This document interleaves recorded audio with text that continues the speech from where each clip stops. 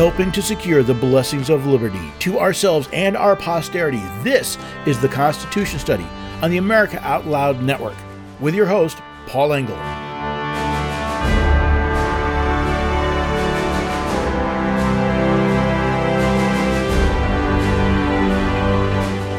Have you ever heard somebody say something that embodies your thoughts almost perfectly? I heard part of a speech from Mark Robinson, who's, I think, is the current lieutenant governor of North Carolina, running for governor.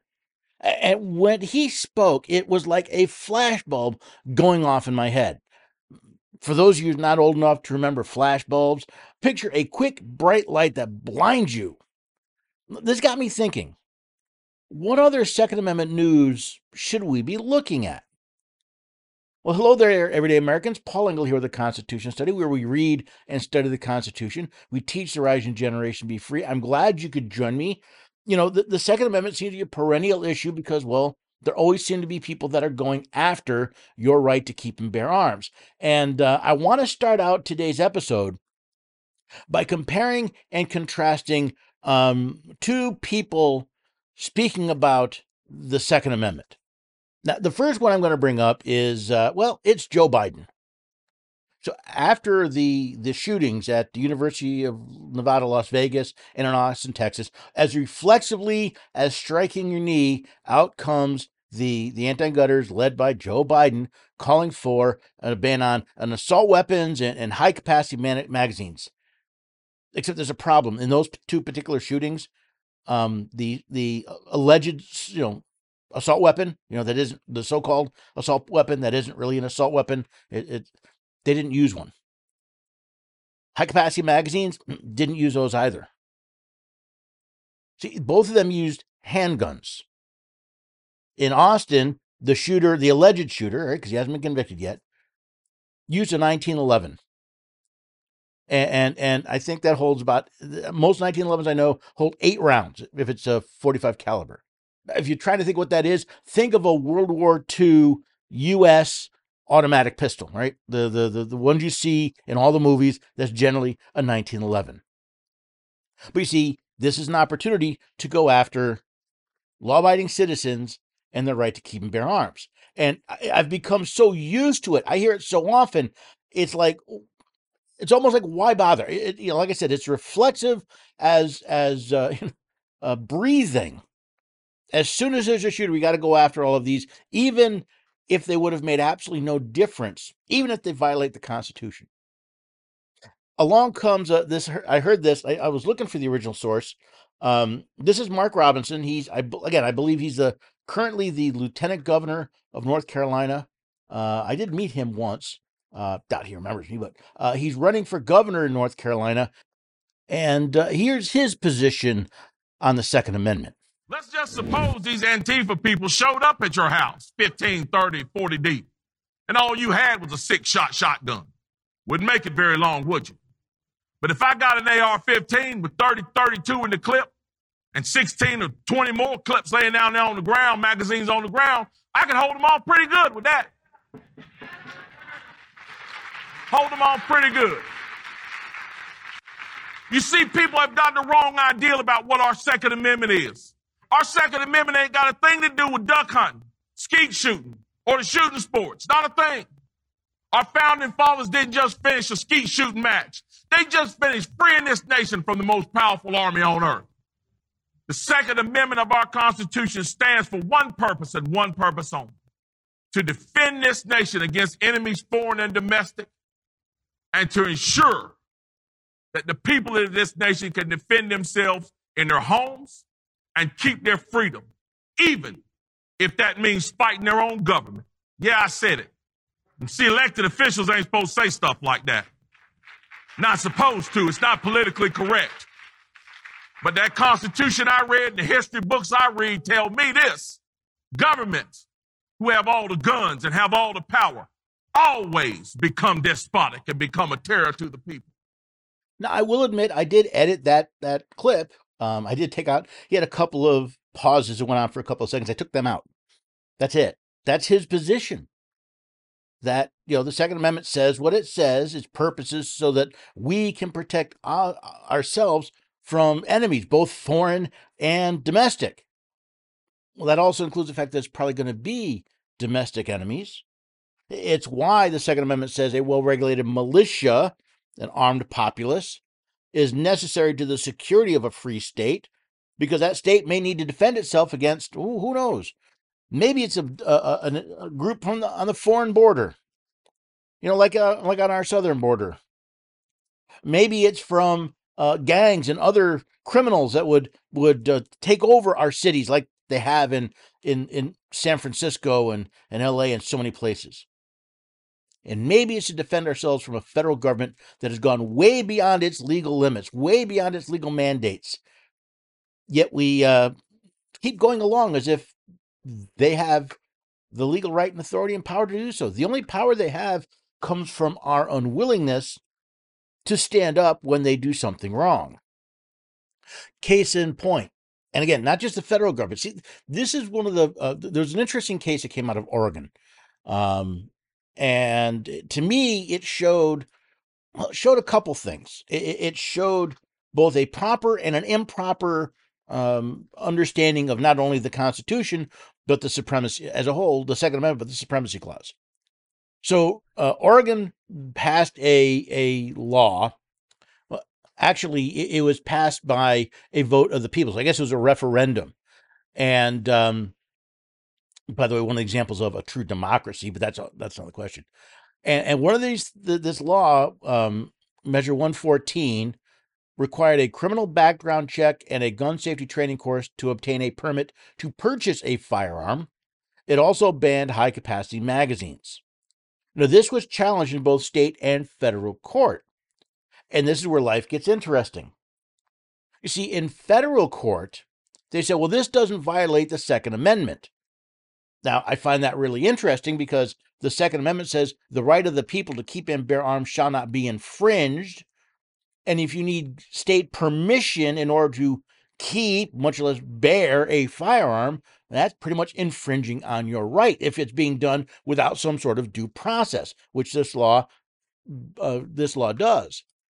But you see, it was also challenged under state law, and it went to a state court.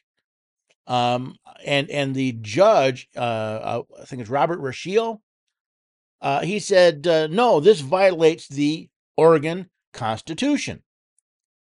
Article 1, Section 27 says the people shall have the right to bear arms for the defense of themselves and the state, but the military shall be kept in strict subordination to the civil power. So the people of Oregon have a right protected by both the federal Constitution, right, the right to keep and bear arms, and the state Constitution that says they have a right to bear arms for the defense of themselves and the state. See, the state Oregon makes it a little more detailed. The Second Amendment of the federal Constitution just has a general right to keep and bear arms. This one specifically says the right is to defend themselves and the state. As Mr. Robinson put it, it's not about duck hunting. It's not about sporting clays. It's not about sporting events. It's about defense of yourself and defense of others. So the judge said, hey, this violates the Constitution of Oregon. Therefore, I find against it. It's unconstitutional, and I will not. It should be struck down. Now, I want you to notice a couple of things, right? So you have the federal judge saying it doesn't violate the Constitution of the United States when it clearly does. Right? Mostly what you're seeing is it doesn't violate federal stare decisis, right? Precedent. The courts have ruled, except the courts don't rule. The courts have opined that this is okay, so we'll let it by. Whereas the state judge says, wait a second, the language of our state constitution seems pretty clear. You have a right to bear arms. To require government permission in order to exercise a right is an infringement on that right. It is a deprivation of that right. Therefore, that law is unconstitutional. Now, what I found interesting about this story is twofold. One was hey, you have the federal and the state, and I'm sure a lot of people out there going, well, doesn't the federal court supersede the state court? No, it does not. See, the Supremacy Clause of the United States says the Constitution, the laws of the United States made pursuant to the Constitution, and the power and the treaties made under the authority of the United States, which comes from the Constitution, they are the supreme law of the land, not the opinion of a judge. This is the opinion of a state judge about the state constitution, as opposed to the opinion of a federal judge in the federal constitution. Guess what? The state wins. Because a federal court opinion is not the supreme law of the land. Never was. Actually, not legally. It only is because we keep going along with it. But the other thing that I caught, and I saw this in a lot of the reporting, when they pointed out that this was a voter approved law. Now, this is what's interesting, right? And this goes back to my little comment about democracy. You see, Oregon legally is a republic. If the Oregon is not a republic, then the federal government is supposed to ensure that all states have a Republican form of government, which means we hire electors we hire representatives by electors. They make the laws. They represent us. To simply have a voter-approved law, well, that's a democracy. That's when the people legislate, and they legislate directly. Now, the reason this is important is Oregon has a constitution. And before the people can pass a law like this, well, they would first need to modify the Constitution to allow it. So all these calls, well, this was voter approved. It should supersede what some judge says. No, not until the people modify their state constitution, say, we have the authority to do this. It may seem subtle, but it is an important step. It is an important understanding that the people, via some referendum, cannot simply overrule the Constitution that the people created in their state. See, if we do that, then we end up in the miseries that our founding fathers warned us about when it comes to democracies.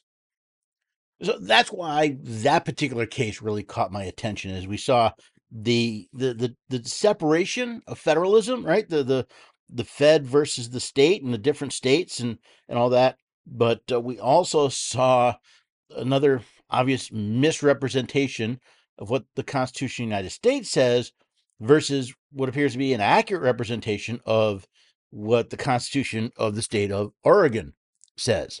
And to see a judge follow that makes me very, very happy. But it also takes you back to the opening, where you have one politician who sees the Second Amendment as merely an impediment to how he thinks we should all live our lives, how he thinks we should be protected, how he thinks our lives should live, versus another one that says that's there so that you can defend yourself. Biden wants you dependent on police to protect you. Robinson seems to want you to be able to defend yourself. Again, I don't know the man. I don't know either man. I've never actually sat down and really talked with him. I met Mr. Robinson at an event a little over a year and a half ago.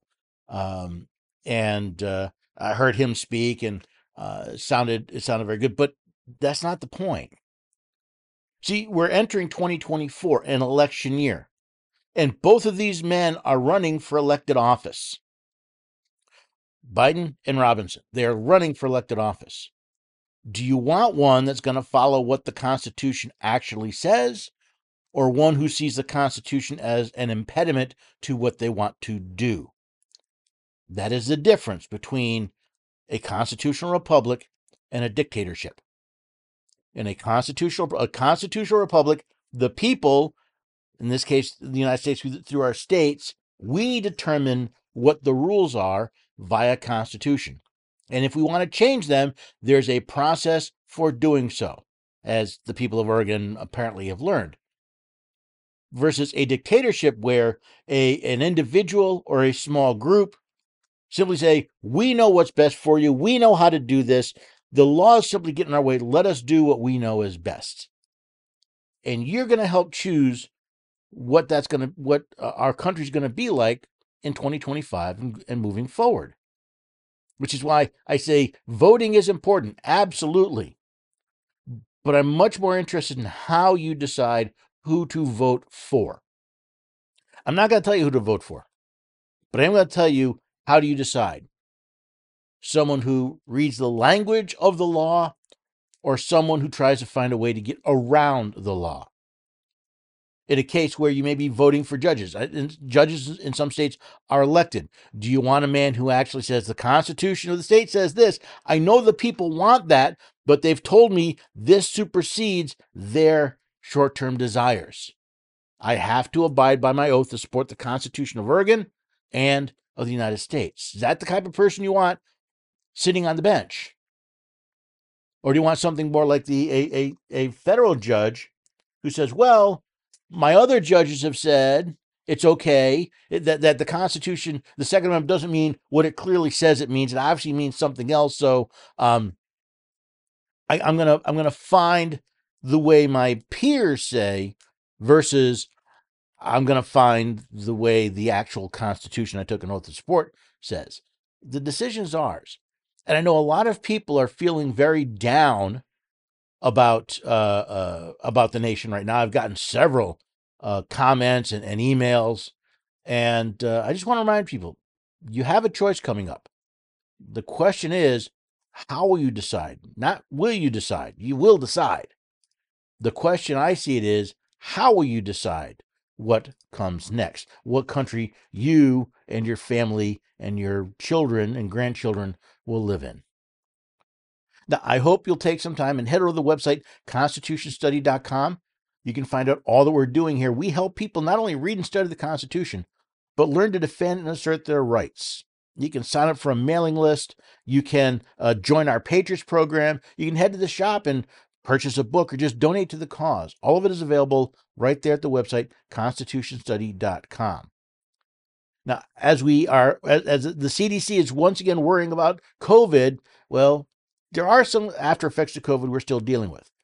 Shedding, long COVID, these are real. Guess what? The experts, the smart people at the Wellness Center, they have something that'll help. They have a product called Spike Support that's designed to help break up and get rid of that toxic spike protein. Now, it's backed by documented research, vetted by the chief medical board of the wellness company. And since you're an America Out Loud listener, you can get 25% off your products and your first month of membership if you use the code OUTLOUD at checkout. Find out more at americaoutloud.shop. But please check out the Wellness Company. They've got some very nice products, including Spike Support. But be sure to use the code OUTLOUD at checkout. It lets them know that you listen to America Out Loud. And as a thank you, you get 25% off your first order.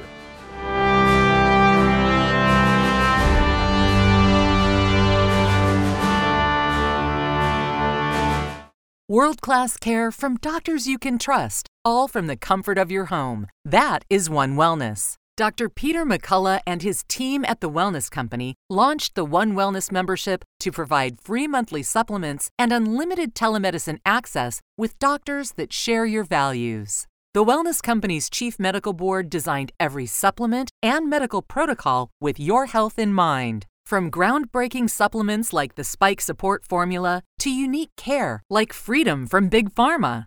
Join a healthcare system that puts your health and well-being above the interest of Big Pharma's bottom line. It's the way healthcare should be, with a company that shares your values. Go to OutLoudCare.com today and use code OUTLOUD for 25% off your first month of One Wellness. Cardiovascular disease is the leading cause of death and disability. Today's high-stress, on-the-go lifestyle makes it hard to stay heart healthy. Lifestyle changes like exercise and diet are critical, but you can also support your heart with concentrated nutrients. Healthy Cell created Heart and Vascular Health to support 3 aspects of heart health: cholesterol, blood pressure, and triglycerides, with CoQ10, vitamin K2, resveratrol, and soluble fiber. And Healthy Cell's not a pill. It's a patent-pending gel you swallow with ultra-absorption of science-backed ingredients. You would need to take 13 pills to get the same amount of nutrients in each gel pack. And these great tasting gels come in a small packet. Tear off the top, shoot it down, or mix it in water. Get heart healthy. Go to healthycell.com and use code OUTLOUD for 25% off your first order. Healthycell.com, code OUTLOUD for 25% off. Cofix RX Nasal Solution has completed the circle and is now offering throat spray with povidone iodine. That completes the protocol doctors like Peter McCullough recommend. If staying healthy is important, you'll want to make sure to add throat spray to your next order of Cofix RX. For a limited time and exclusive for America Out Loud listeners only, you can save 25% off your entire order. Let's double down against colds, flus, strep, RSV, HRV, COVID, and more. Click the banner or go to America Out Loud shop to get 25% off your entire order. Use coupon code OUTLOUD25. That's coupon code OUTLOUD25.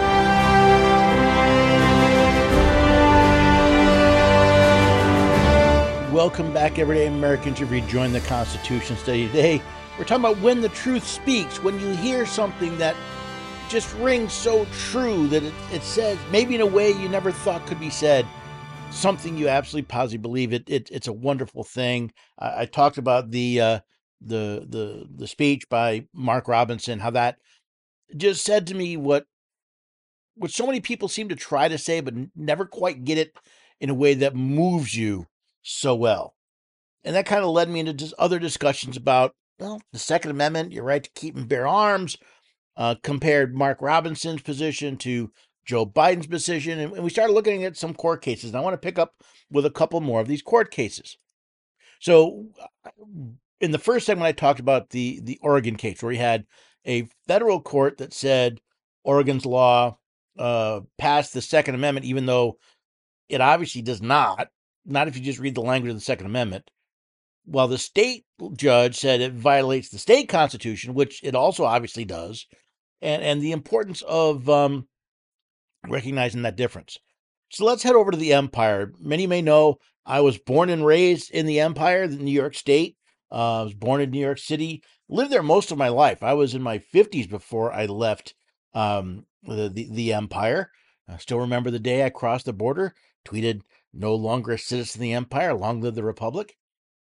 But in New York, having lived my life in New York and having been a gun owner my entire adult life in the state of New York, I saw a lot of the restrictions and I saw a lot of the upcoming restrictions that helped drive me out of the state. Yes, New York State's gun laws is one of the reasons, not the only one, but one of the reasons why I was happy to leave that state. And several of those gun laws, the laws, by the way, I think have gotten absolutely out of hand. Well, several of them came before a 3-judge panel of the Second Circuit Court of Appeals, and we'll just say it was a mixed bag on both sides from what I can see. These are basically based off of what New York called the Concealed Carry Improvement Act, which seemed to make concealed carry worse, not better. So, for example, in this opinion, again, it's kind of a mixed bag. The state of New York said in the Concealed Carry Improvement Act that by default, you are not allowed to carry on private property. So in other words, if you, let's say, hey, you are a concealed carry owner, a carrier, you had a permit, you had a license, you were carrying, and you went to your friend's house, you would have to get explicit permission from your friend in order to carry on his land. This, I don't believe, was a target, but it was mostly stuff open to the public. So if you went shopping and you showed up at a store, now in most states, unless the store says no weapons allowed, you're allowed to carry. New York State turned that on its head, saying, no, you're not allowed to carry unless the place specifically says you can carry. Well, the court said that's completely unenforceable. Along, by the way, with the state's social media disclosure requirement, meaning if you want to get a carry permit, you had to hand over to the state of New York, to the state police, I believe, access to your social media so they can go scrubbing through it to see if you said anything they thought might make you scary or dangerous. Now, the court also found that there was one of the parts of this law made it unlawful to concealed carry in places of worship. Well, Pastor Michael Spencer and members of the Tabernacle Family Church, they sued saying, hey, it's our house of worship. We determine whether or not someone can carry, not the not the Empress in Chief, Kathy Hochul, and the legislature of the state of New York. So that also was found to be unenforceable, at least against Pastor Spencer. That's why I said it's a mixed bag. It wasn't a general, this is unenforceable.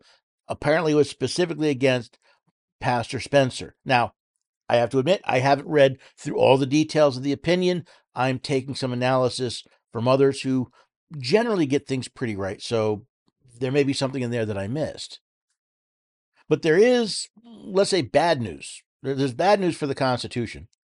For example, a 3-judge panel said that New York's good moral character requirement for license carriers, well, that was constitutional, even though they recognized it's a completely subjective determination. Now, I remember when I was in New York and I got my carry license, I had to provide I had my self-addressed stamped envelopes to 3 people who lived in the same county that I did and were not related to me to use as character witnesses. Now, here's the odd thing, right? Most of the people I knew were either related to me or they lived in a different county. A lot of my friends lived in a nearby county. We were right near the border. I did find 3. Yes, it's not like I couldn't find 3 people, but that was part of the requirement is I had to go through and they would get a form to fill out to say, is Paul a danger and all that. And then they'd send it back. And that got part of the whole thing. Well, apparently, according to the court, this good moral character is still applicable. The problem is, how do you define good moral character? It's a subjective term. What someone's good moral character is another person's incarnate evil. So apparently the judges said, listen, yes, it could be used to deny eligible applicants their licenses simply because the judge doesn't like it. But they said you have to prove that in order to actually get the injunction they were looking for. And part of the analysis, this, by the way, came from Bearing Arms. They said, by the way, that's a lot more deference to the state than the Supreme Court showed in Bruin. The Second Amendment says, listen, you have a right. This is a personal right. It's an individual right. The state has to show good cause for the restrictions they place on it. Another place where the court gave a lot of deference to the state of New York was the prohibition against carrying in locations that provide health, behavioral health, chemical dependence care, or services. The idea being is you can't carry in a doctor's office, hospital, or any place that provides any sort of health care type care or services. Now, what's interesting is, as I understand it, the court took 3 laws, 2 from 1837 from Massachusetts and Maine, another from 1843 out of Rhode Island, that excluded people with intellectual disabilities, mental illness, and alcohol addictions from militia service as sufficient to show there's an analog to prevent people from entering healthcare. As if, you mean, when I go to the doctor, I'm considered intellectually disabled or mentally ill? Yeah, that to me was a bit of a push, but again, not that surprising considering this is the Fourth Circuit Court of Appeals, not exactly known for being gun friendly, shall we say. Now, there was another opinion out of New Mexico that basically said Governor Grisham's public health order banning concealed carry in parks in Albuquerque and Bernalillo County, well, they said it likely wouldn't withstand a real court challenge. So she granted an injunction against the governor's park ban. Now, what I find interesting is, again, we're dealing with the Bruin decision in which the Supreme Court said, listen, if you want us to uphold a ban, you have to show that it was a part of the longstanding history and tradition around the time of the ratification of the Bill of Rights or the 14th Amendment. They picked the 14th Amendment to do this erroneous incorporation doctrine that says, the court made up that said the Bill of Rights is not like the rest of the Constitution. It doesn't apply to the states, or at least it didn't until the 14th Amendment. Completely made up by a judge, completely erroneous. I've proven that in plenty of other places. But that's their standard. You have to show that it was history and tradition, longstanding history and tradition. Well, they looked at the evidence put forward by the Governor's Council, and they said they didn't make it.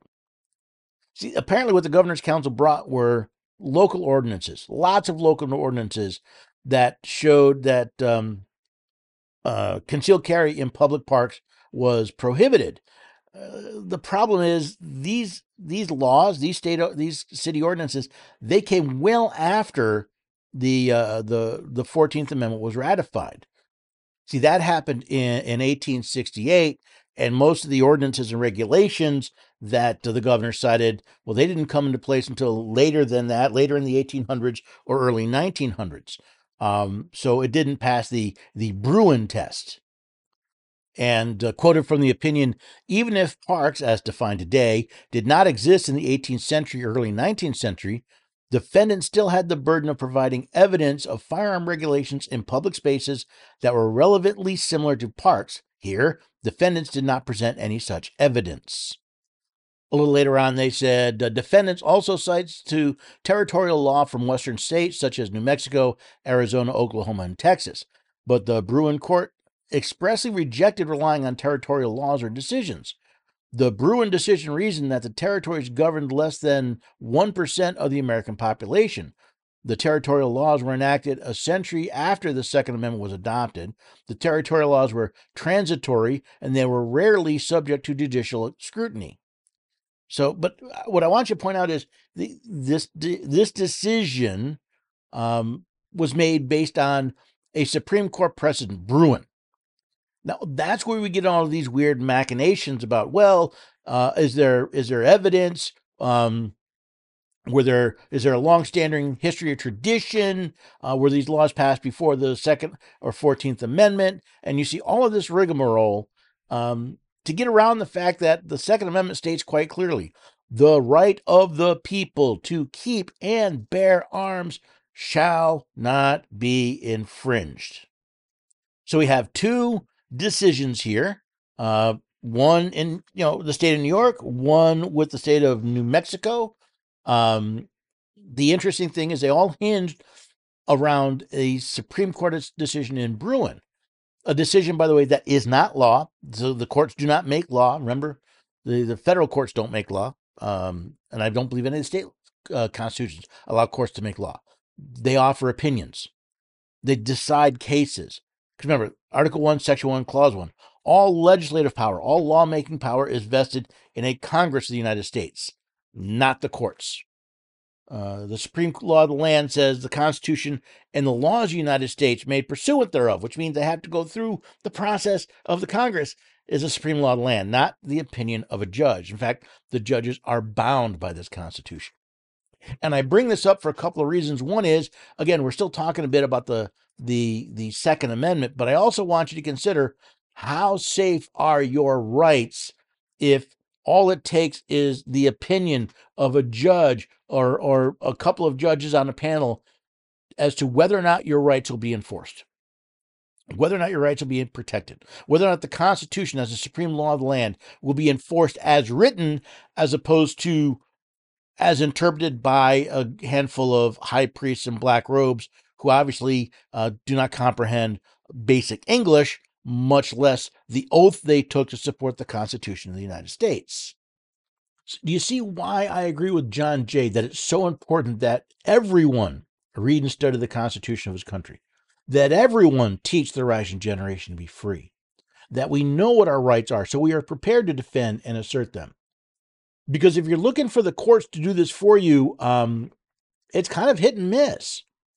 It's hit and miss based on where you live, what courts you get, even what judge or justice you get in that court will make all the difference as to whether or not your rights will be protected. It's one of the reasons why I've established the Patriots program. See, it's not simply to replace what you're doing. If you're a Second Amendment advocate, a First Amendment advocate, a Fourth Amendment advocate, if you're all about free speech or freedom of religion or anything else, check out the Patriots program, because I'm not trying to replace what you're doing. I'm trying to provide you with some tools so maybe you get a better outcome. Maybe you can get a better solution, or maybe you can just be better prepared to defend and assert your rights.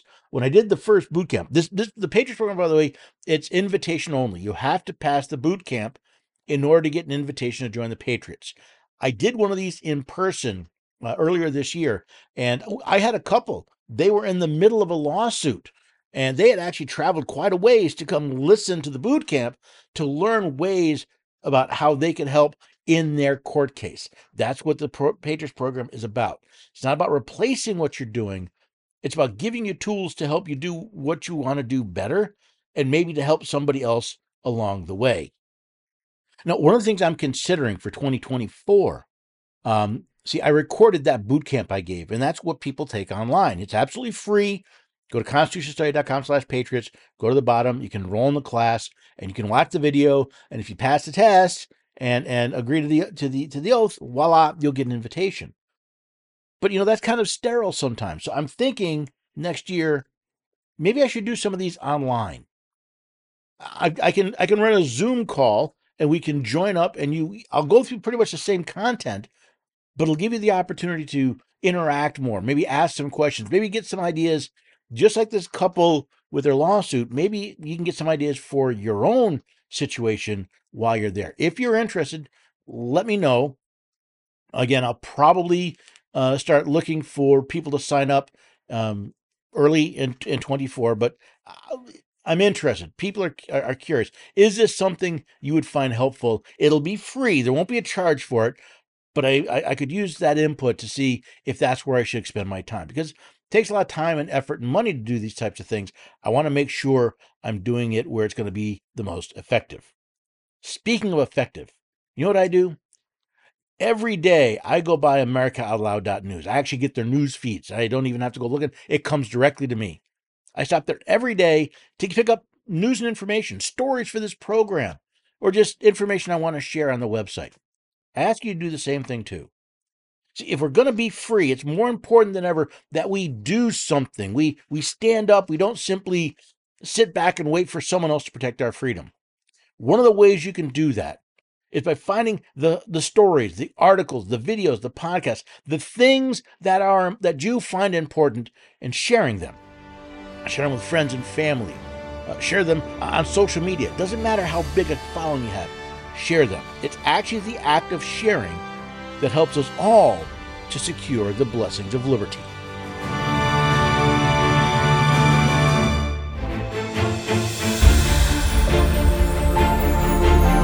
With the rise of independent media, we are now AmericaOutloud.news.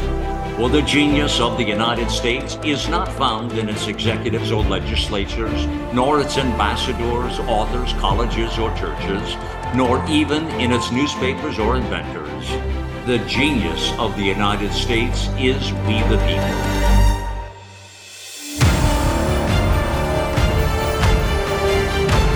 AmericaOutloud.news. Liberty and justice for all.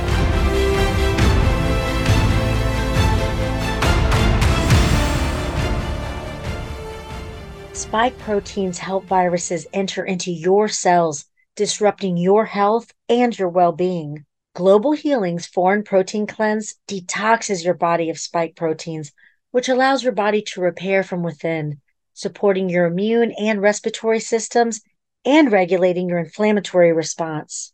Formulated by Dr. Edward Group and by Dr. Brian Ardis, Foreign Protein Cleanse targets and detoxes spike proteins in the body. Go to AmericaOutloud.shop and get 15% off using the code OUTLOUD. Global Healing, giving you the power to take control of your health naturally. Nurses Out Loud Talk Radio want to introduce you to ASEA Redox Cell Signaling Molecules. It is more than just a wonderful natural product. Redox molecules are native to the human body. Redox molecules enable your body to turn on its inner doctor so your body can heal itself the way it did naturally when you were young. Check out AmericaOutloud.shop. Look for ASEA Cell Signaling Molecules Liquid Supplement, and check out Nurse Michelle's recent favorite ASEA product, Renew 28 Revitalizing Redox Gel, because this gel helped get me through some significant muscular pain during my healing process following a recent canoeing accident when I broke my hip. Give it a try for your aches and pains, and let Nurses Out Loud hear how your health has improved.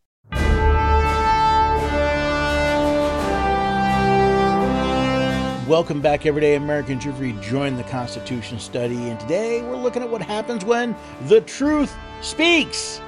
When you actually hear truth, when you hear what's going on, and what does that do to us, and how we view things, and maybe help us decide what we should do next.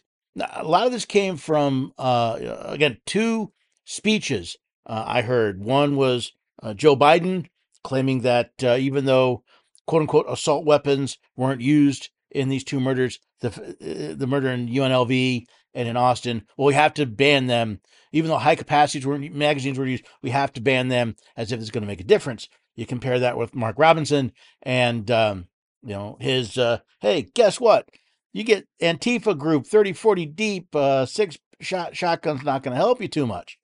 And that kind of set me off down this road. Then we looked at a bunch of court cases and all that. I want to shift gears because there's a couple more stories that popped up that I want us to consider. Not only because of the stories themselves, but where they're coming from. Now, to help this make sense, I have to give you the definition of arms, right? The Second Amendment, the right to keep and bear arms. Noah Webster, in his 1828 dictionary, defined arms as weapons for offense and armor for defense. That's going to be important in just a minute. So when you think of firearms, we often think of, the pistol or the rifle or whatever, but you take into consideration the ammunition. See, a firearm without ammunition is basically an ugly club.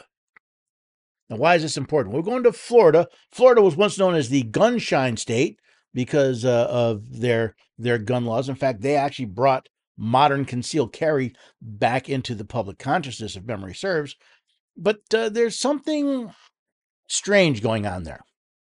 This actually comes from the gun writer. You can find him on Substack. And he told a story about a recent April Fool's Day where a 61-year-old Miami man had a defensive gun use in Florida. Actually, it's in Florida City, Florida.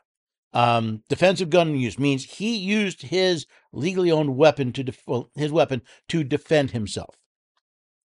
Now, in the article, in the story at the gun writer, he didn't want to be identified. Basically, the description sounds like a legitimate defensive gun use. Florida City police officers arrived, and after a couple of hours of questioning, they confiscated the victim's pistol. Right? He had a Taurus G2C and 2 loaded magazines. They confiscated them and let them go. Or I should say, let him go. They took the apparently disturbed person and put him on a 72-hour psychiatric hold. Now, it took 68 days for the Florida City Police Department to complete their investigation and conclude that the victim did nothing wrong. He was not charged with any crime. When he went to the police department to retrieve his property, the ammunition was gone. In other words, they had a gun and the magazines, but all the ammunition was gone. So he apparently reached the department's property clerk told him that the ammunition was confiscated. They said, we don't return ammo. The department will probably use it for training. Now, understand, that's theft. They confiscated his property, legally owned property, had no reason to separate it, to confiscate it, but they did for their own purposes. Right? That was a taking without compensation. They stole it. Now, the apparently Florida Carry, a gun rights group, is gotten involved, and they reached out to the Florida City police chief, warning him that they may file suit because of a preemption violation. Florida has a pretty strict preemption law that says only the state legislature can regulate weapons, regulate arms.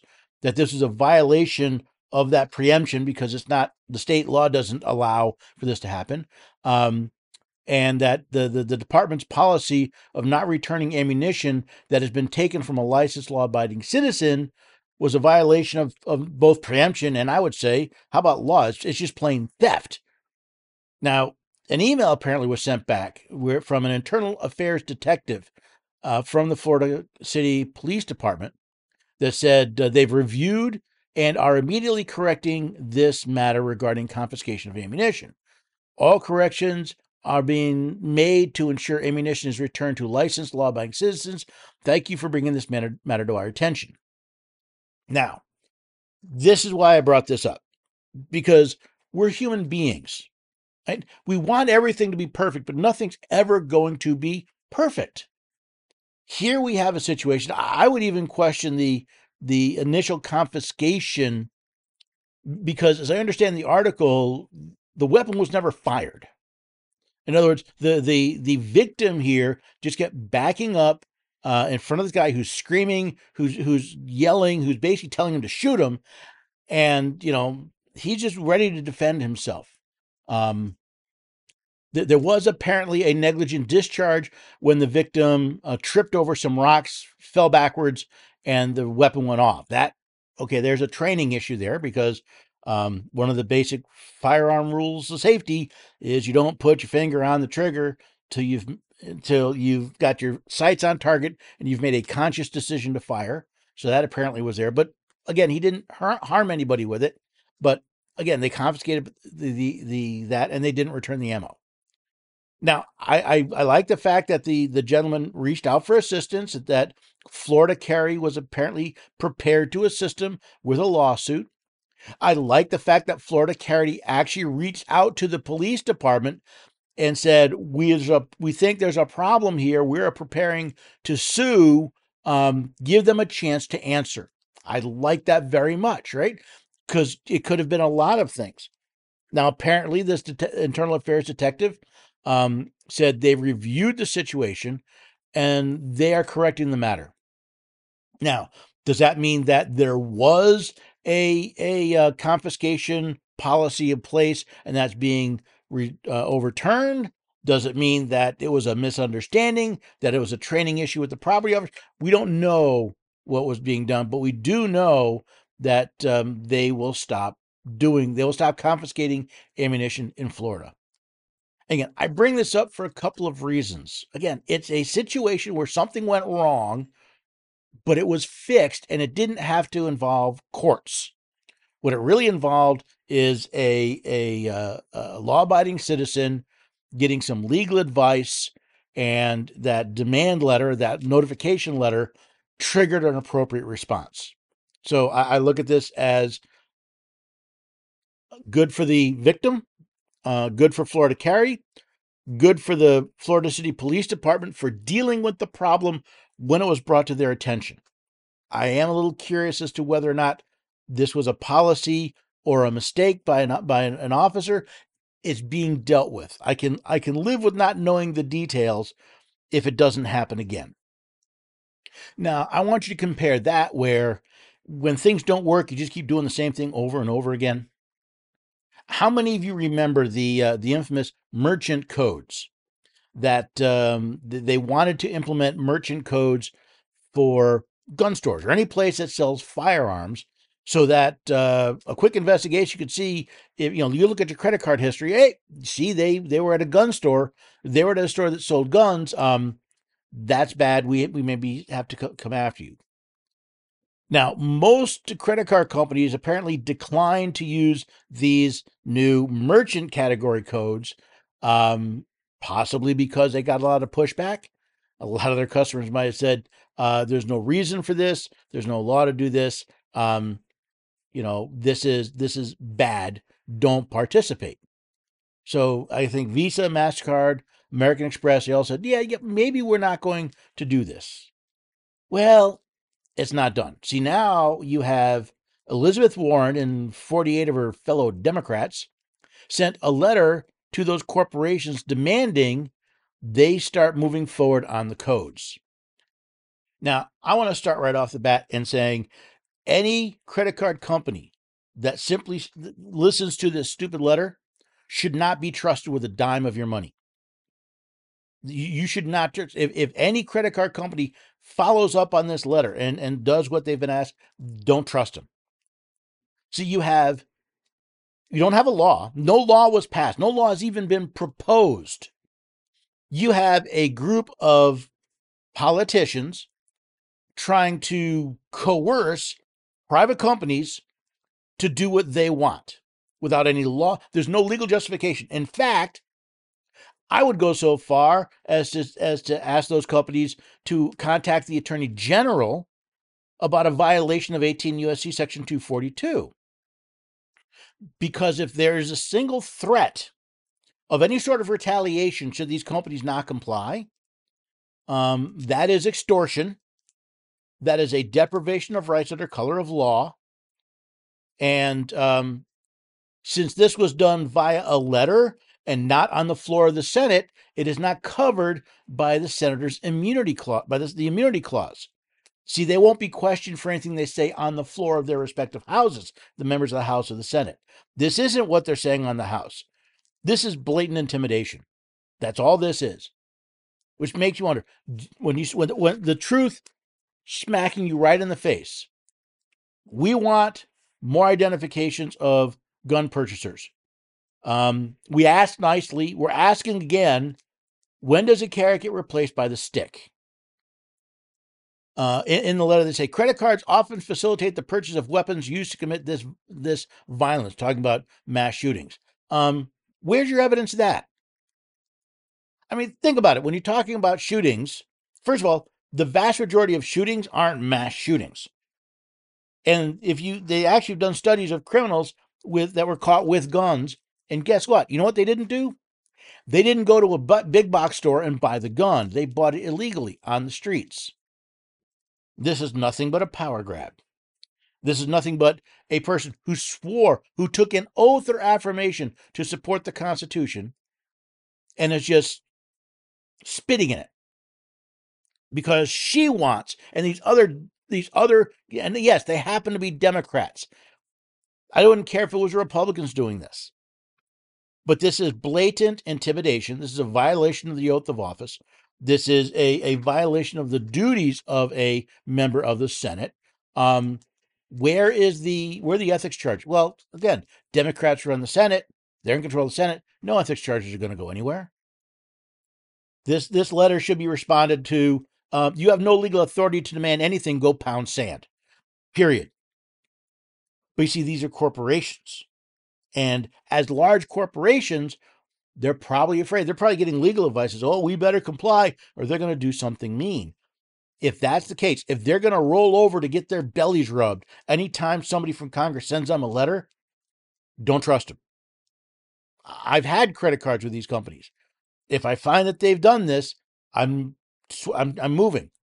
I'm getting rid of them because that means they're not safe. If they're willing to give up if they're willing to sell their own rights for the promise of being left alone by Congress, what do they do about your rights? And the answer most likely is not care. They're just going to turn over whatever some congressman wants to because they got a letter. Either because they're cowards or they're being given legal advice by weenies who went to law school and never actually studied the supreme law of the land.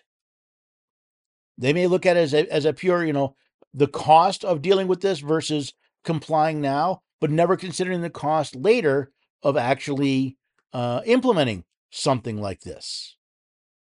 Again, the truth about this situation is it's just a blatant power grab by a bunch of senators who happen to be donkeys and figure they can get away with it because no one's ever going to hold them accountable.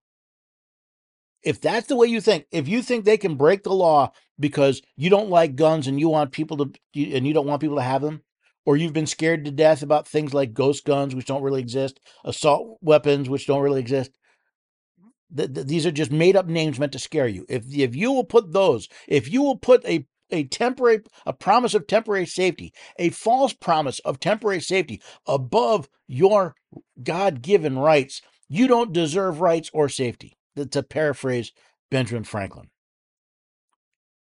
But it's so sad that a politician speaking the truth has become so rare that not only do we have a joke about it, how can you tell when a politician's lying? But when one does actually speak the truth, it stands out like a spotlight on a dark winter's night. We should be speaking the truth more often. And when we hear the truth, we should be spreading it more often. Today, I talked a lot about the Second Amendment. I've got some more content that goes beyond just the Second Amendment, the Constitution as a whole, the protection of your rights. And I plan on doing that in the next couple of days. I'm doing a whole episode on this in the next couple of days. So I hope you'll check it out. But I want to remind you of the words of Jesus after he said that he is the way, the truth, and the life. He said, "And you shall know the truth, and the truth shall set you free." Which one of you do you think is more interested in your freedom? The man saying, the Constitution is the Constitution. The Second Amendment says you have a right to defend yourself against all enemies, foreign and domestic. Or the one that says you're not allowed to use these arms because they're big and scary. Or you're not allowed to, if you're going to buy these, you have to be tracked if you go to a store that sells firearms because, well, you could be a potential domestic violence extremist, and we have to know about that. Forget this unreasonable search and seizure nonsense. We need to know because we're Big Brother and he needs to know everything. Ultimately, the decision is yours. And you'll make the next decision a little less than a year from now. Again, I want you to vote, but I want you to focus on how you decide who to vote for. I'm less concerned about who you vote for than how you go about deciding who that is. I also hope you come back and join us here at the Constitution Study every weekday at 4 p.m. Eastern Time on America Out Loud Talk Radio, heard on the iHeartRadio network. If you can't listen then, that's okay. All the episodes go to podcast generally a day or two after they're heard on Talk Radio. You can listen on your favorite podcast app, but do me a favor, subscribe to the show. Leave the episodes ratings and reviews. It helps other people find the Constitution Study as well. You can find all the links you need at the homepage at americaoutloud.news. But as with everything else, it's not just that they're there. If you want to do something, if you want to do your part, then share this information. See, it's by sharing these links and these messages that we share the blessings of liberty with our friends, with our families, or with anyone else we encounter.